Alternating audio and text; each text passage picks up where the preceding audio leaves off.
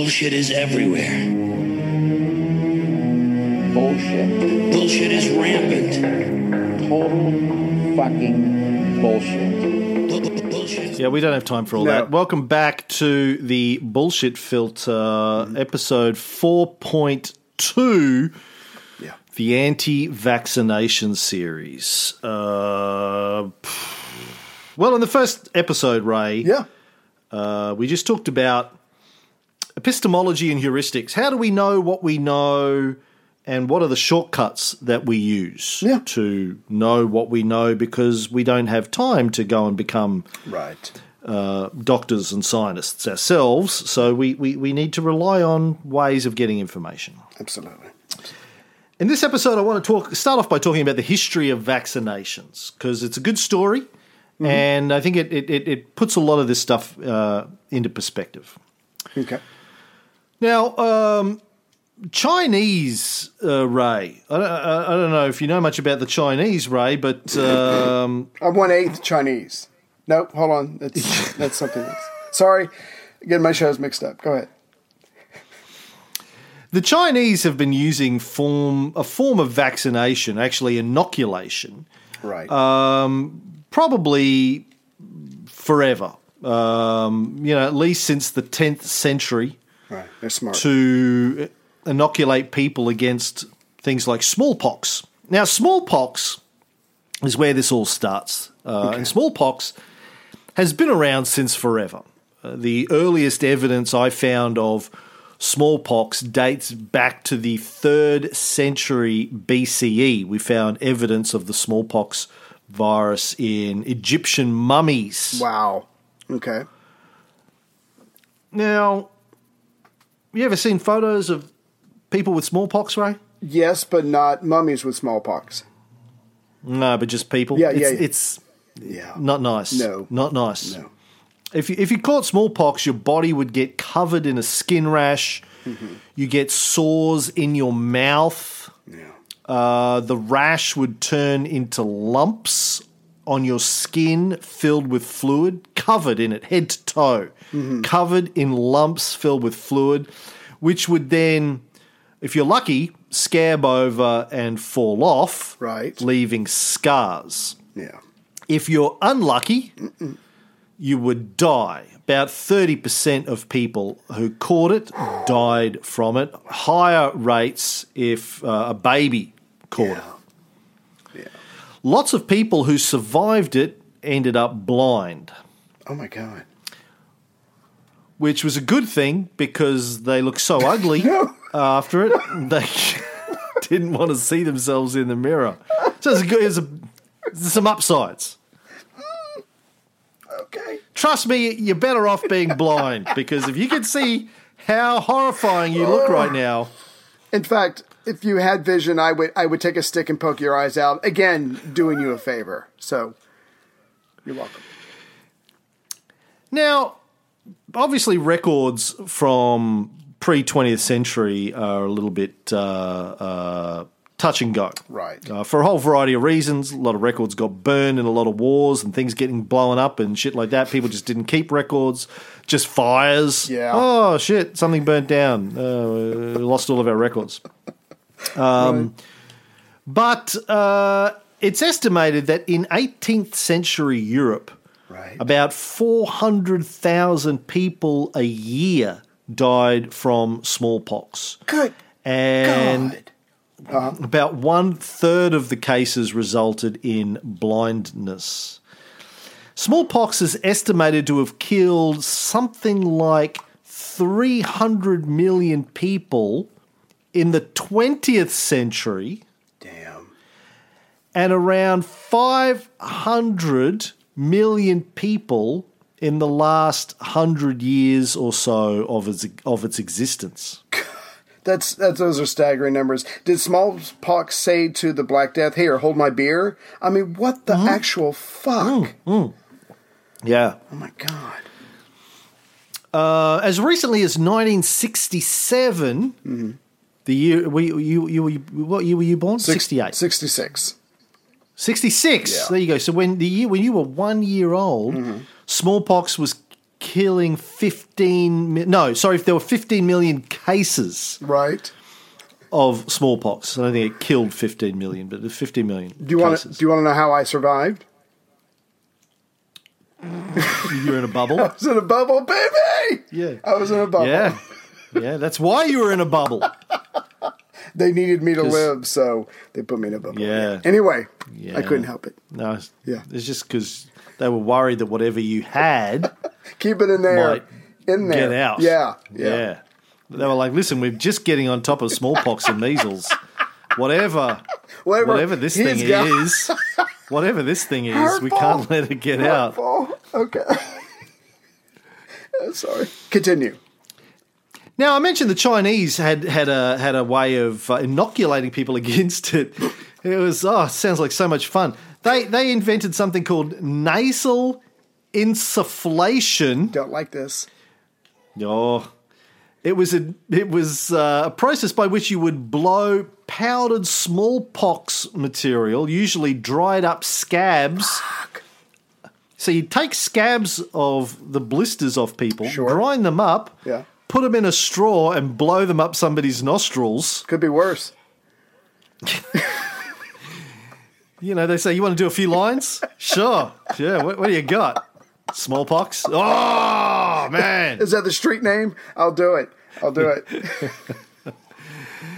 So I was in a Facebook thread on my last night talking about anti-vaccinations, and a friend of mine who's a doctor in Salt Lake City, Jeff, jumped on, and we were talking about antibiotics, and he said, check out fecal transplants. No. Apparently, it's a thing. If you take too many antibiotics, the bacteria in your bowels die off, and you need to reboot because you need bacteria in your intestines. Yeah. The way you do it is you get a fecal transplant. They put shit in you. Now, there's two ways you can do it. One is via enema. The other way is a feeding tube. No, I'm out. That's what I said. I'm out. He said, "Would you rather drink the shake? You'd have a shit shake." That's how you do your fecal Chocolate transplant. flavor, right? I assumed initially it was sexy. I said, "Sounds like a boob job, but for your butthole." Oh, you get a sexier butthole? Oh, Ray needs one of those. Was my first thought, because your butthole, honestly. Really, it could use some work. You've really not been kind to that over the years, I tell you. It looks like one of those. It looks like a sinkhole in Florida. Just stuff falling around the edges.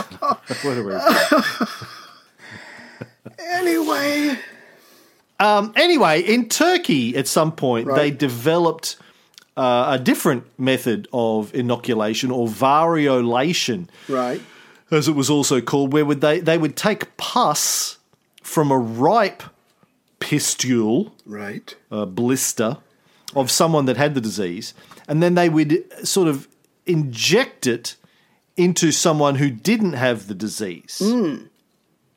Inject. Worked. Sorry, what was that? So this was way back, but they were able to inject. Yeah, well, they'd just pierce your skin and stick it in there. Gotcha. It wasn't sophisticated, I think. All right. Now, this worked some of the time, but it was highly risky. Right. If people caught smallpox naturally during an epidemic, the chance of dying was about 1 in 5. Mm-hmm. If you got smallpox after being inoculated, your chance of dying was about 1 in 50. Wow. So still quite risky. Right. But less risky than getting it naturally. Now, an English aristocrat, Lady Mary Wortley Montagu, we have to thank for doing something about this. She got smallpox when she was, I think, in her late teens, early 20s, had her quite beautiful face disfigured from it. Fortunately for her, she'd been married off young, so sorry, Mr. Montague, Mr. Montague. Yeah, it's all yours. It's all yours. Yeah. Love is blind. Like smallpox. He said, somebody give me smallpox, so I go blind. Oh, we're going to hell. Yes. He thought he was in hell. She's like, come to bed, dear. He's No, like, no, I'm good. no, really, I'm good. Yeah. So much work to do. And she had a brother. She had a brother who died from smallpox. Now, her husband became the ambassador to the Ottoman Empire, and they went to Constantinople in 1717, and that's where she learned of the Turkish practice of variolation. So then she got the British Embassy Dr. Charles Maitland to perform this on her 5-year-old son. Wow. So he would not get smallpox. Right. When they went back to London in 1721, Lady Montagu had Maitland inoculate her 4-year-old daughter in the presence of the physicians at the royal court. Right. People were like, oh my God, he's deliberately giving this girl smallpox. And of course, people were very upset about this, and you're messing with God's intentions and all that kind of stuff. Grand design. Eventually, Maitland was granted the royal license to perform a trial of variolation on 6 prisoners in 1721. The prisoners were all told that they would be given their freedom if they submitted and survived. Right. Yeah. I imagine they didn't have a choice, but you might be free, so not bad. No, they were saying, where's my consent? And he said, well... It's my sword right here. Yeah. I think some of them did survive and got their freedom too. Cool. Now, actually all of the prisoners survived. I have it in my notes. Next line. And they later proved to be immune to smallpox. Nice. So... after these first trials, Maitland did other experiments on orphan children. That worked.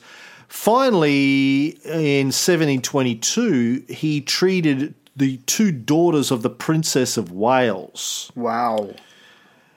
And of course... and then after that, the Queen had her killed by running a Mercedes off the road in Paris, but at least her daughters survived. Oh my God! Now, after that, the practice of inoculating in England gained general acceptance. Benjamin Franklin, who lost his own son to smallpox in 1736, had the idea of writing a pamphlet about it to distribute in the US, and a friend of his, William Heberden, who was also a doctor, did that. Ended up printing off 2,000 pamphlets in 1759, which were distributed by Benjamin Franklin around the US. He was a printer by trade, Franklin, wasn't he? It was one of his businesses. One of them. One of the many. A pamphleteer. He was basically a podcaster, Benjamin Franklin. Right. The 18th century version of a podcaster. He'd go into a room and he'd go, did you hear about... People would go, oh, fuck, Benjamin's here. Everyone pretend that you give a shit. They're double tapping their ears. He goes, what are you doing? They go, oh, we're just wishing I had AirPods in, Oh, my God. Now, just a signal. It was the signal. Benjamin Franklin's in the room. They just start double tapping their ears. It's like touching your nose and then double tap their ears. Why? Wow! Imagine if you could turn your AirPods on by double tapping your nose. Just that. Badass. When are we going to get that? Yeah, that'd be good. They're working on it now. It just means you've been snorting too much coke if you're tapping your nose. Yeah.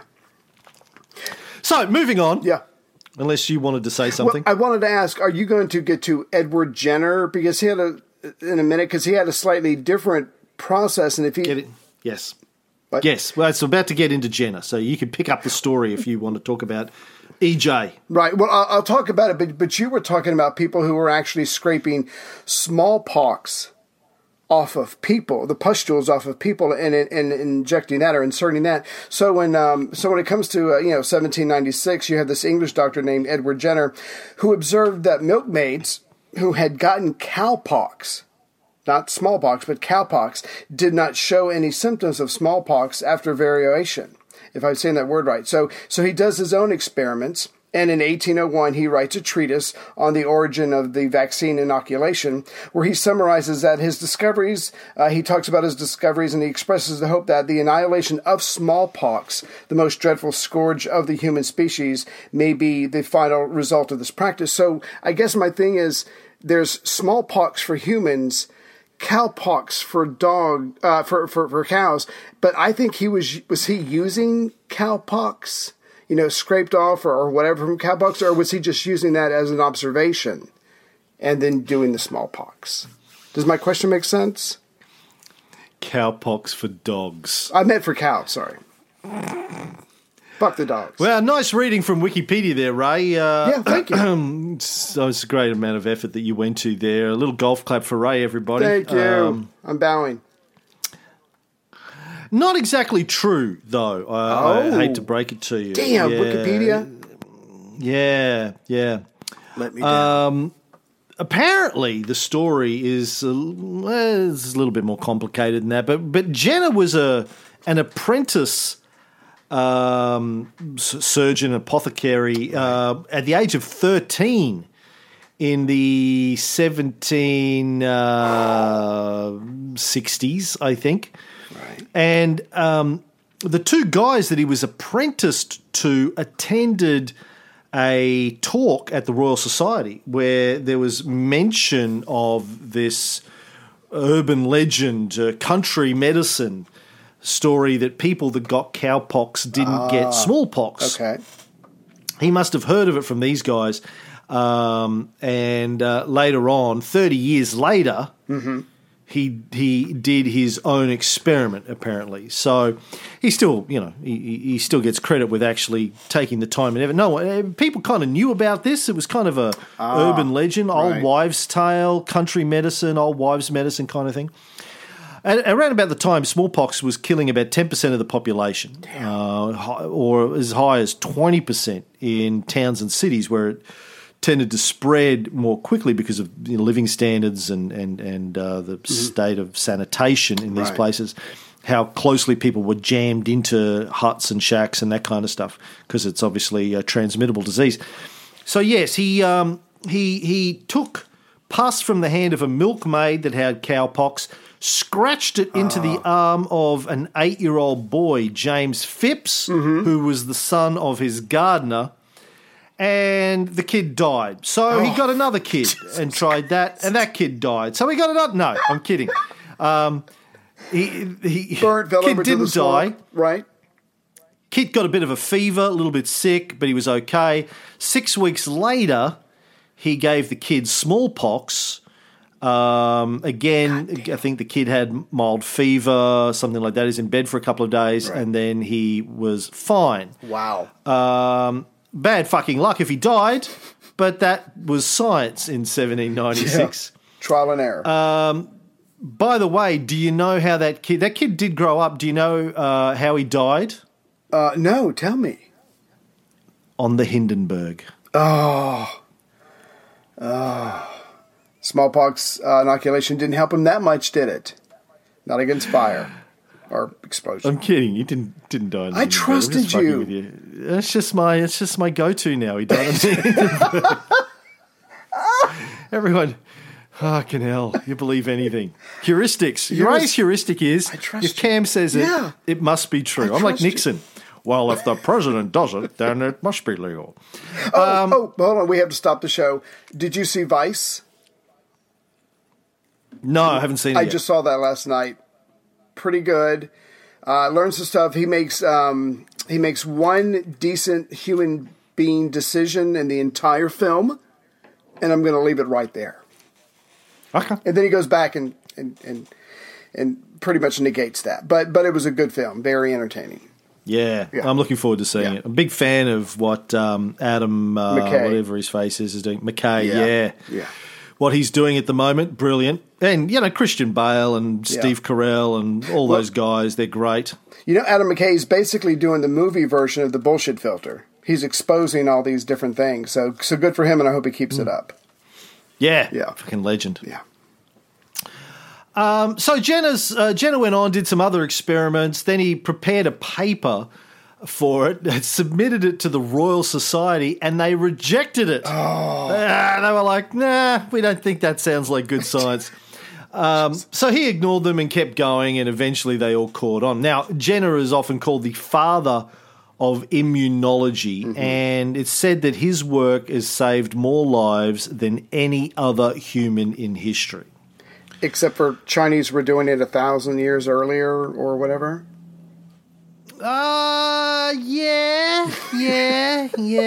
that. But no, because the Chinese were inoculating with smallpox. Right. He scientized the inoculation with cowpox. Gotcha. Okay. See, the difference here is that if you got inoculated with smallpox, you still have a chance, a rather high chance, of getting smallpox and dying. If you got inoculated with the side effects of cowpox were a lot lesser. So cowpox and smallpox are similar but different.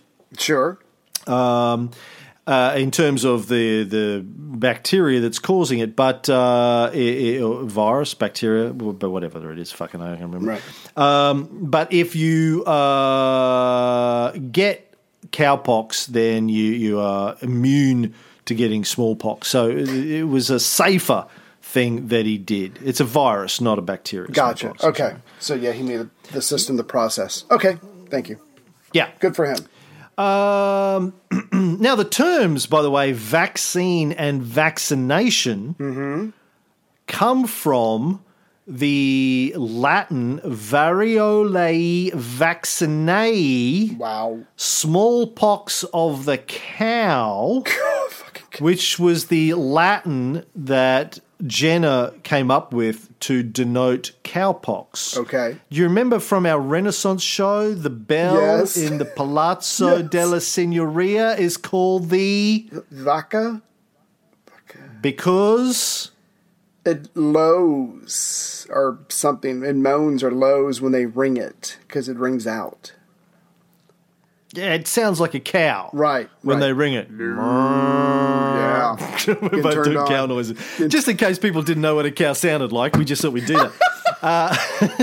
Has anybody else turned on? It's fun. The stadio. Yeah. Sorry. So, cow, vaccination basically means you're going to cow people. I like that. Give me a shot of the old cow there, would you love? Now, a few years later, Right? Napoleon, who at the time was at war with Britain, Right. had all of his troops vaccinated and awarded Edward Jenner a medal and, at the request of Jenner, released 2 English prisoners of war. Wow. Napoleon said he could not refuse anything to one of the greatest benefactors of mankind. What a stand-up guy. Napoleon, I mean, yeah, you can find his faults, whatever, but, I mean, that's a quality act. Someone like Augustus would do that, but there are a lot of dicks out there who would not have. Good for him. Yeah, that's Napoleon, man. He's like, dude, you demand anything you want, it's yours. I know you're British and I'm at war, but, I don't take it personally. Yeah. But for some people, the smallpox vaccination terrified them. Sure. They. Is it in the Bible? I mean, it's not in the Bible. Okay. Now, obviously, it was a bit of a traumatic period. You had to cut the flesh on the child's arm, Right. insert some pussy shit Yeah. in them. Yeah.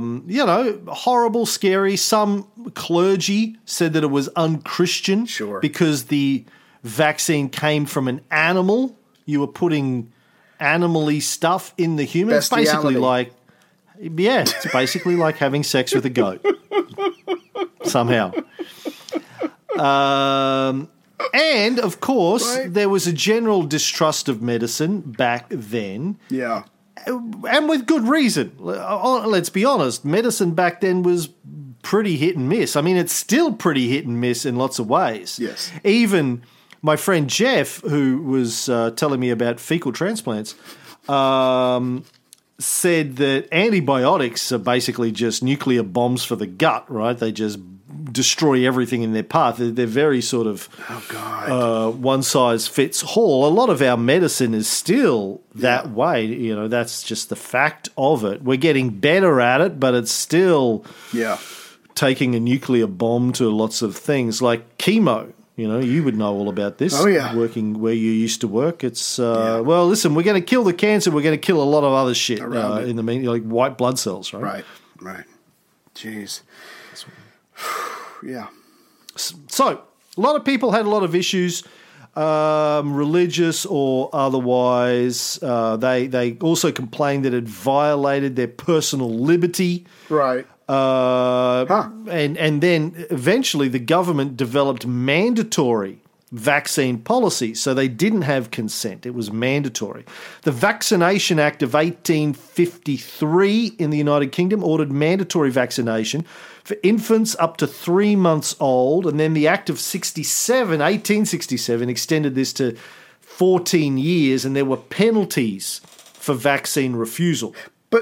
Let's just go ahead and take a minute and jump into this. So this guy comes along, Brenner at 1796. This is the mid 1800s.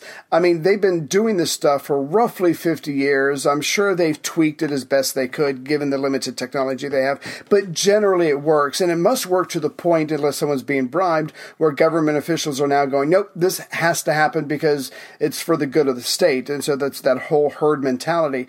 And so again, not to piss anybody off, but obviously even at this point they realize it might not be perfect, but it's working. In fact, it's working so well, we are going to make it mandatory and punish you if you do not do it. And I just, again, that's either the trust, the faith in science, or the faith in the results that they can see before their eyes.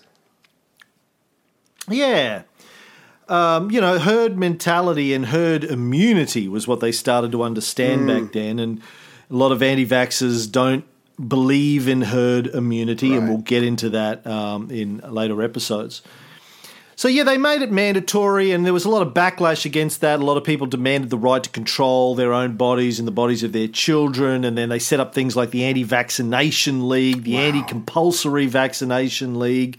Anti-vaccination journals sprang up in the 1860s. So this whole anti-vaccine thing has been around for at least 160, 170 years at this level. There was the town of Leicester, best known from Monopoly. If you play Monopoly as part of the Commonwealth, you probably don't have Leicester Square on your Monopoly board, but it's a big one in British Monopoly. Right. It was a particular hotbed of anti-vaccine activity. A lot of rallies going on during this period. A local paper talked about a rally, said an escort was formed, preceded by a banner, to escort a young mother and two men, all of whom had resolved to give themselves up to police and undergo imprisonment in preference to having their children vaccinated. The three were attended by a numerous crowd. 3 hearty cheers were given for them, which were renewed with increased vigour as they entered the doors of the police cells. Then their kids died of smallpox. No, go ahead. Sorry. Yeah, but at least they had a rally. Right. And they were in the paper. So, there was a big demonstration in Leicester in 1885. Somewhere between 80 to 100,000 protesters were in a big march, marching down the street with a child's coffin and an effigy of Edward Jenner. But around about... Yeah. I'm just sorry. You would think by now that word of mouth, the most powerful form of either persuasion or communication, would be getting around going, hey, this stuff is ugly, it's painful, whatever, but my kids haven't died and your kids won't either. I mean, I'm just surprised that, again, these people, they know what they know, and facts or observation be damned. But I'll leave that right there. Yeah. Well... it's not about facts and it's not about the science. It's about these other issues that people get very passionate about. Personal freedom. That's true. Yeah, that's true. Religion, personal freedom, and just this general mistrust of science that's always been around and driven, let's be honest, in large part by religion. Sure. For a long time. On purpose? Because, yes, okay. because science was seen to be encroaching upon the way that religious people saw themselves. I mean, there are still people today. Chrissy knows a family here in Brisbane. They're pre-Vatican II Catholics. Wow. From South Africa. They've got, I think, 13 children now.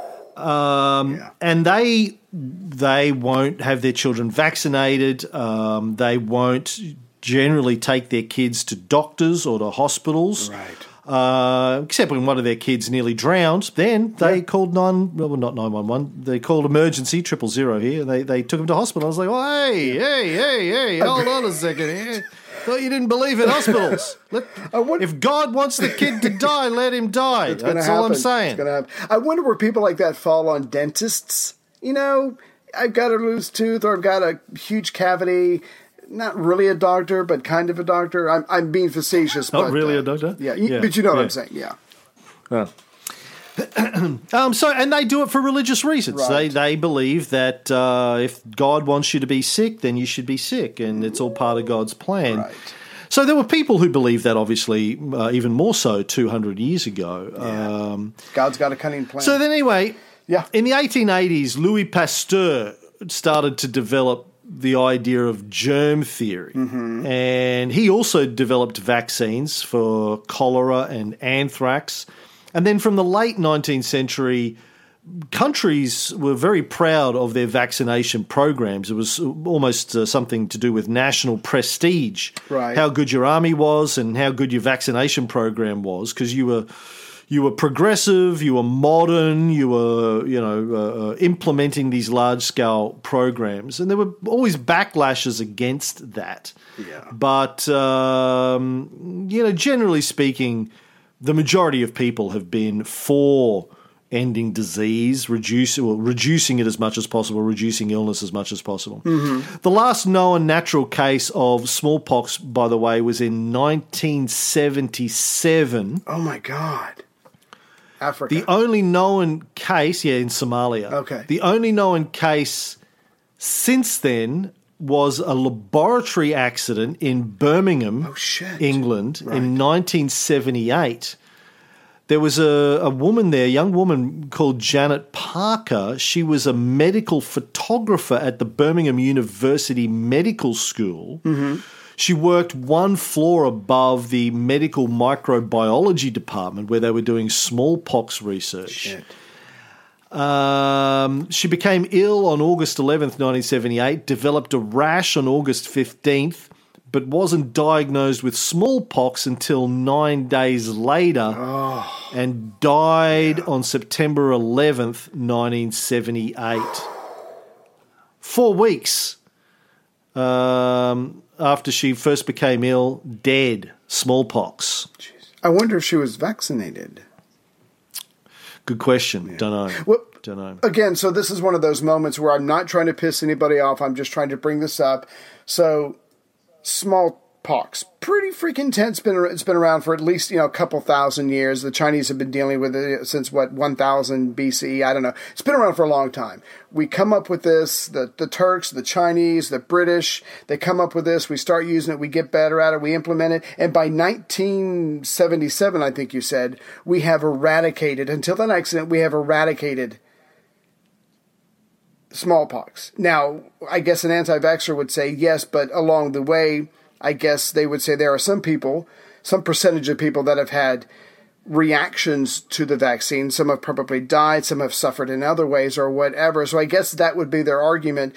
But I wish we had an anti-vaxxer here, because I would just genuinely ask, do you acknowledge that it was these vaccines that eradicated smallpox, which used to be, I guess, the number 2 killer besides the Black Plague? I mean, I would really love to know their position on it. Do they acknowledge that? But at the same time, from what I've read, they would probably talk about all the people who had really bad and even fatal reactions to being vaccinated, which is probably one of their main points. Yeah, and we'll get into all of that. By the way, I looked it up. Parker was vaccinated in 1966, but caught it anyway. Different strain? Who knows? I don't know. I'm not a scientist. Really? I'm surprised by that. Listen to this. The funeral. It was a quote from the funeral director who grabbed her body. Right. He was told that authorities wouldn't allow the body to be stored in a fridge. Yeah. In case the virus managed to multiply. This is a quote from him. I was expecting to retrieve the body from a fridge in the mortuary, but it was stored in a body bag that was kept on the floor of a garage away from the main hospital building. She was in a transparent body bag. Oh, God. Packed with wood shavings and sawdust. There was also some kind of liquid, and I remember that I was frightened that the bag would split open. Yes. The body was covered in sores and scars. It was quite horrific. I was on my own and I needed help to lift the body. Nope. But I managed to get her into the van. I'm People out. from the hospital were very wary of helping me. When the day of the funeral arrived, the cars were given an escort by unmarked police vehicles just in case there was an accident. Right. The body had to be cremated because there was a chance the virus could have thrived in the ground if Mrs. Parker had been buried. Oh, my God. All other funerals were cancelled that day, and the Robin Hood crematorium was thoroughly cleaned afterwards. The Robin Hood crematorium? Yeah. What the fuck? They love their folksy heroes. It's probably next to the King Arthur Hospital, so who knows? Now, in case people are thinking, well, she was vaccinated and she still got it, so what's the point? Vaccinations don't work. Her mother also contracted smallpox. Yeah. Despite being vaccinated Right. on the 24th of August. So Parker's symptoms broke out on the 11th of August. Mm-hmm. She wasn't diagnosed, what did I say later? 4 weeks later or something like that. No, she became ill on August 11th, developed a rash on August 15th, wasn't diagnosed with smallpox until 9 days later, so that's the 24th. Her mother was vaccinated against the disease on the 24th, contracted smallpox on the 7th of September, started showing symptoms. Right. But her case was described as very minor and she survived and was discharged from hospital on the 22nd of September. Good for her. After her daughter died, was already dead. Yeah. So tragic. But there you go. So that was the end of smallpox. As I think you said, it was, apparently she got, they think Parker became infected through the medical building's duct system. Right. Or maybe she had been down to that floor, might have got infected by a direct contact. Some of it leaked out. Anyway, smallpox was officially declared eradicated in 1979. And I kind of remember that. I was 9 years old. I remember it being a big thing. Right. I mean, as much as you take being aware of these things as a kid, right. No more smallpox. Yeah. That's amazing. Well, let's talk about some of the more modern things. So you can't talk about anti-vax movement without talking about Andrew Wakefield. Okay. I'm sure everyone has heard of Andrew Wakefield, and I'm not going to take too long to tell his story, but basically, let's do it at a high level. So the modern anti-vax movement really kicked into gear around 1998 when this British doctor, Andrew Wakefield, published a study in a scientific publication called The Lancet, where he suggested that measles, mumps, and rubella vaccine could trigger autism. Right. If you had all three of the vaccines in one shot, as opposed to separately, that it might bring on, the onset of autism. Yeah. So he was. I don't know. I just find this whole thing fascinating. So we're going along, everything's fine, and suddenly this guy brings up this theory, and as you probably have in your research, I mean, the country went freaking crazy, huge backlash against the idea of vaccines, against what might happen to their kids. It should have. I don't know. It seems to me it should have been more of a but no, that's not what happened. The civilians who were not doctors absolutely went apeshit. Really? Yeah. Like Planet of the Apes? Exactly. They were just running around. chaos in the street. Exactly. Well, people were freaked out by this. Vaccination rates with infants in England dropped substantially, dropped below 80% in the next couple of years. Yeah. But his claims started to come apart 6 years later. Jeez. In 2004, after an investigative reporter called Brian Deere wrote in the Sunday Times, which is a Murdoch paper. Ooh. He wrote about his investigation into Wakefield's claims and Wakefield himself. Now, he sort of disclosed that Wakefield had developed and applied for a patent on his own measles vaccine before he released his Lancet paper. Cui bono. So, people are like, well, Big Pharma is trying to profit from this. Yeah, and so was Wakefield. Right. By the looks of it. He planned to launch a business venture on the back of the MMR vaccination scare that would profit from new medical tests and a lot of litigation that they expected to come out of this. Right. He had apparently told at least one person, I think his partner in the venture, that he could make $43 million a year from selling diagnostic kits. Right. Now, he hadn't disclosed any of this publicly at the time he released his article. You would think that as a good scientist, you should talk about any conflicts of interest. Exactly. Yeah. He had also received £430,000, over £430,000 from a law firm that was trying to sue companies making the MMR vaccine. Oh, my God. He hadn't revealed that either when he published his Lancet article.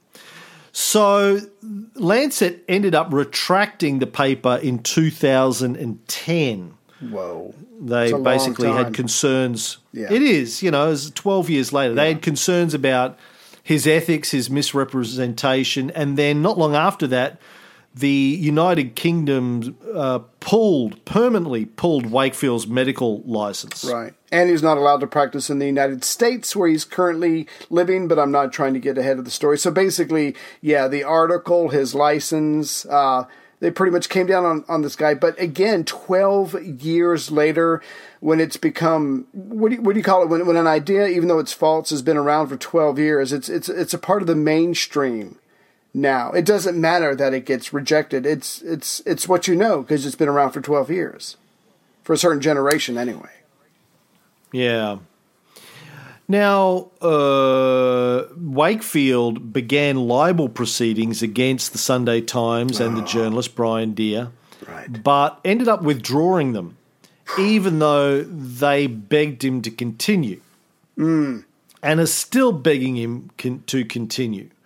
Wakefield continues to claim he's innocent, but the Sunday Times and Deere have both said, well, if that's the case, you should sue us. Right. And, you become a very rich man. Yeah. But he is declined to do that. Now, maybe it's because suing them would take a long time and cost a lot of money, but I'm pretty sure that he'd be able to find funding. Like Jenny McCarthy could probably fund him to do it. You're right. Pretty sure he could get the funding if he's that confident in victory, or find a law firm. Law firms will do this sort of stuff pro bono if they look at your evidence and go, well, absolutely, you're free. We're going to become famous and we're going to get rich out of this. Right. So if he had a case, you'd think he would probably be suing, but he's not, which is certainly an indication that he may be guilty as charged. Right. And again, the other part of this is until he says something in 1998, I believe in his paper in The Lancet, it's not like there were, as far as I can find, tons of cases of autism from the injection. So again, he says it, he makes a big stink about it, it becomes a part of the common thread, it gets disproven, but the point is, it's not like it was out there in massive numbers. So when the British medical authorities, the British Medical Journal, they say he's fraudulent. They pull his license, like you said. I mean, there's a good chance, we don't know, we're not doctors, but there's a good chance this guy is full of shit and he thought he'd found a way to make a ton of money. It didn't work out.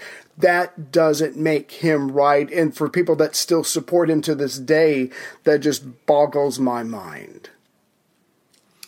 Now, as I said, Sunday Times is a Murdoch paper, and of course, for good reason, we don't trust anything that comes out of any Murdoch publication. Right. But again, if he is innocent, he would sue. He would go for it. And see it through, and he hasn't. So I think that's, as I said, a pretty good indicator.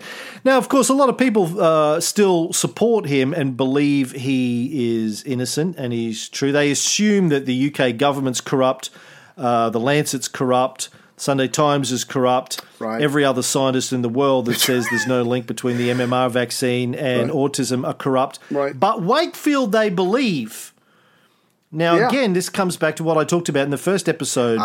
It's about our heuristics and epistemology. Why do you decide to believe this one guy is honest and everybody else in the world is corrupt? Right.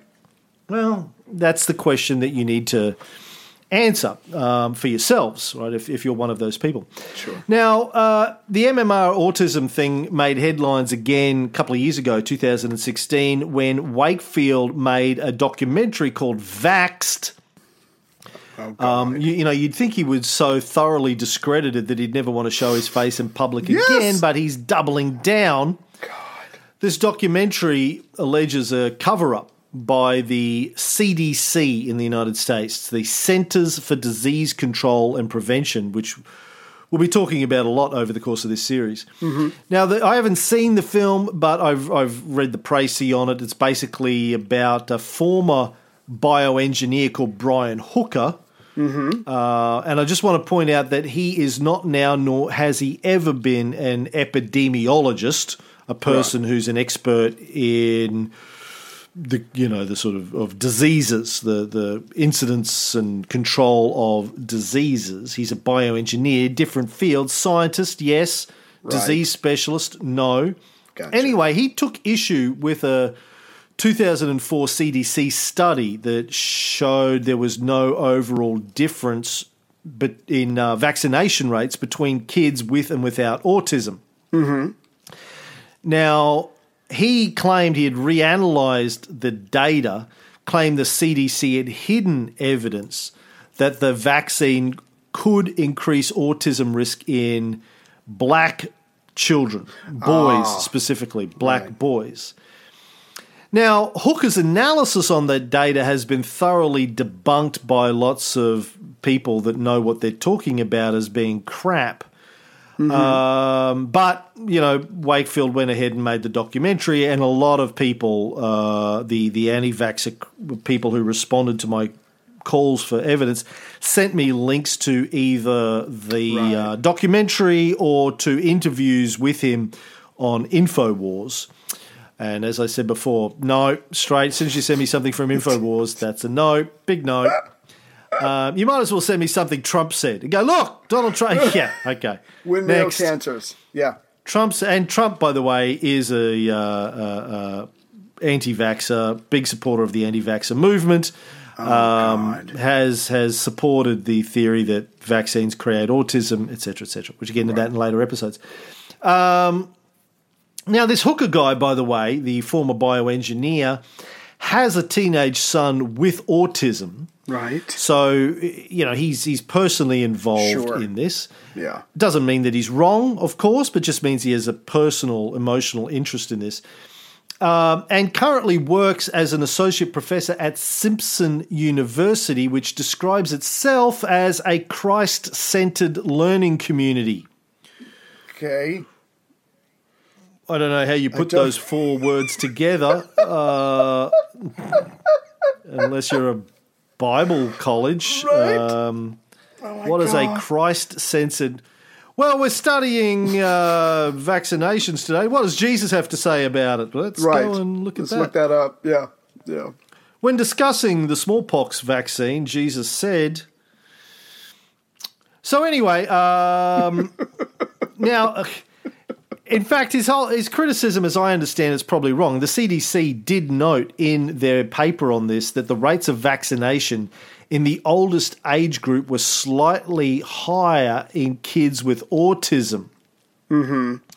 But said that this was most likely a result of immunisation requirements for preschool special education program attendance in children with autism. Oh, right.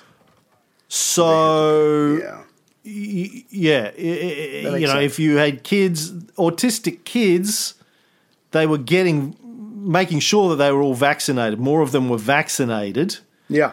Possibly because they had higher chances of catching diseases because of their inability to maybe wash their hands or things like that at an early age. So again, yes, causation, correlation isn't causation, etc., as they say. And here's one of the things I was talking about on the previous episode about where you have people with facts like that. The stat that you just mentioned about kids with autism going to school early, so they have to be vaccinated. Yeah, if you want to, you could take that link that may or may not be there, but depending on your point of view, and you could see it a certain way. And I think that's one of the main arguments that the anti-vaxxers are going to use is that studies are skewed, they're rigged, they're set up on purpose. We'll probably go into that later. If I could just give one more shot, no pun intended, to this MMR stuff with Wakefield. As far as I know, as far as I could tell, the process that we use to give the MMR shots, which is you get one when you're about 12 months old, and then you get another one when you're 5 or 6, the second half of it. We were doing that before Wakefield. He caused a bunch of trauma, and then it went back to that. And again, if we went back to giving, the 3 shots in one, you would think there would be a noted increase of cases of autism, which appears not to be the case. So again, I think it's just another thing that he was an opportunist and that he was wrong and that he was actually lying. I don't care what Jenny McCarthy says, and I don't know what happened to her child, and I feel very sorry for her and her child. But again, since we went back to what we were doing before Wakefield, it's just another indication that this has already been worked out, and it's as safe as it's going to get, and they went back to that practice. I think actually, though, Ray, there are increasing cases of autism. Okay. Where did you get the idea that there weren't? No, I mean specifically from the MMR vaccine. Because as far as I could tell, I was reading a New York Times article from 2015. They went back to giving the shots as they were doing before Wakefield came on the scene. But if you have something else, No, so my understanding is that there have been plenty of studies, and plenty came out after this whole Brian Hooker claims. Sure. Plenty of studies that have found no evidence that MMR causes autism. There was a meta-analysis done by the magazine Vaccine, which is run by the Edward Jenner Foundation, I think, in 2014. They looked at studies involving a total of almost 1.3 million people. Right. And declared that there was no connection that they could find between MMR and autism. Also, the Journal of the American Medical Association in 2014 reported that there was no difference in autism rates between thousands of vaccinated and unvaccinated children. So autism is there in equal amounts in both vaccinated and unvaccinated children. Right. Now, it does seem, I think, that from what I've seen, incidence of autism is on the rise. But, and we'll get into this, I think, in the next episode in more detail, but it's possibly because people are more aware of it and we're diagnosing it younger. Right. Our diagnostic methodologies are better. In fact, we're diagnosing it in children as young as 2 months old now, whereas previously it wasn't something that was diagnosed until kids were like 2 or 3. Right. And in fact, there are studies now that are suggesting we can probably diagnose it in utero. And the suggestion from both of those, obviously, kids aren't getting vaccinated in the womb or at 2 months of age. Yeah. So the suggestion is that it's quite possibly genetic. Mm-hmm. And, I know I've got friends of mine in the tech industry that have kids with Asperger's. Right. Asperger incidence is actually quite high in the children of people who work in the tech industry. I've heard, I haven't seen any scientific study on this, but I know a lot of friends in the tech industry have told me this who have Asperger's-y children. Yeah, right. Yeah, and what I've heard is that you get two really, really smart people who are both in the tech industry, very high IQ, and they have children. Children often end up with Asperger's. Gotcha. So anyway, the suggestions from this real scientific studies that it's probably genetic, and it probably the increasing rates of it have a lot to do with the fact that we're just paying more attention and noticing it earlier. Yeah. So anyway, I think we'll wrap up this episode now. I want to get. Next, I'm going to start a new sort of chapter in the next episode getting into some of the major claims of the anti-vaxxers. But suffice to say that Andrew Wakefield has been thoroughly discredited personally, and his studies, his claims and his studies have been thoroughly debunked. Yeah. Now, people may say, well, I believe him and I disbelieve the rest of the industry. I think the rest of the industry is corrupt and he is the only honest person. Right, willing to step out and speak the truth. Yeah. Yes, he's a whistleblower, I guess. You might think of him like that. And fair enough. I mean, that kind of thing can happen, but you have to ask yourself seriously, well, on what basis are you choosing to believe him and choosing to believe the rest of the industry is lying? What evidence do you have to support the rest of the industry is lying? And despite the evidence that he covered up his direct and personal financial interest in besmirching the MMR vaccine, would you still choose to believe that he is a credible source of information? These are the questions I would be asking myself. Yeah. Oh, and I just want to say this last thing before we go, because you're a big fan of West Wing. The New York Times article that I wrote, linked Jenny McCarthy with him, and Jenny McCarthy actually wrote the foreword to an autobiography that he put out. And the best way that this writer from the New York Times could describe this entire thing, he said of Jenny McCarthy's son, he got the shot and then he was discovered to be autistic. But that doesn't automatically mean that that's one caused the other. So in other words, as we learned from the West Wing, post hoc ergo propter hoc. Which we talked about before. What is this? After this, before, because of this. And again, just because event B follows event A, that does not mean B was the direct result of A. Afterwards, therefore, because of it. Yes.